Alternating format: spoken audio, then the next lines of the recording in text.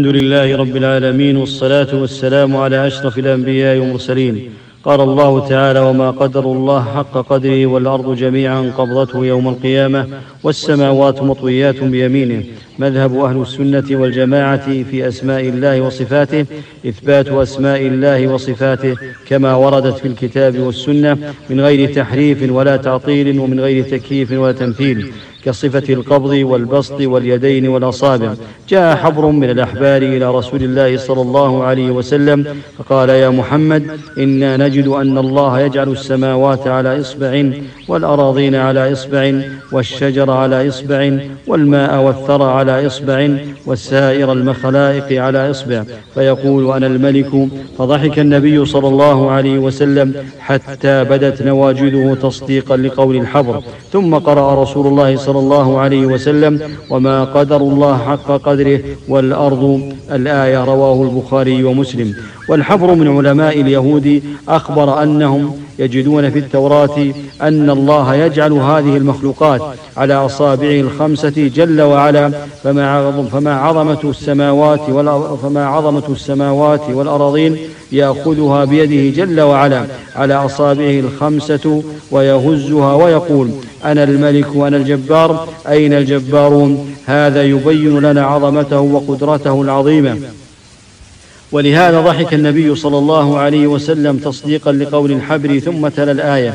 وفي هذا إثبات الصفات، وأن له يمينا وشمالا، وإن كلتا يديه يمين، كما في الحديث الآخر: كلتا يدي ربي يمين مباركة، سمى إحداهما يمين وسمى إحداهما شمالا من حيث الاسم، ولكن من حيث المعنى والشرف كلتاهما يمين مباركة. ما السماوات السبع والأراضين السبع في كف الرحمن إلا كخردلة في يد أحدنا. هذا يبين لنا عظمته سبحانه، ويبين أسماءه وصفاته لعباده ليعظموه ويذلوا له وينقادوا لأوامره. ويقول عليه الصلاة والسلام: يطوي الله السماوات يوم القيامة ثم يأخذهن بيده اليمنى ثم يقول: أنا الملك، أين الجبارون؟ أين المتكبرون؟ ثم يطوي الأراضين ثم يأخذهن بشماله ثم يقول: أنا الملك، أين الجبارون؟ أين المتكبرون؟ رواه مسلم.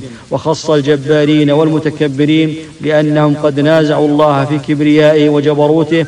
وعن ابن مسعود رضي الله عنه قال: بين السماء الدنيا والتي تليها 500 عام، وبين كل سماء وسماء 500 عام، وبين السماء السابعة والكرسي 500 عام، وبين الكرسي والماء 500 عام، والعرش فوق الماء، والله فوق العرش، لا يخفى عليه شيء من أعمالكم، رواه البيهقي.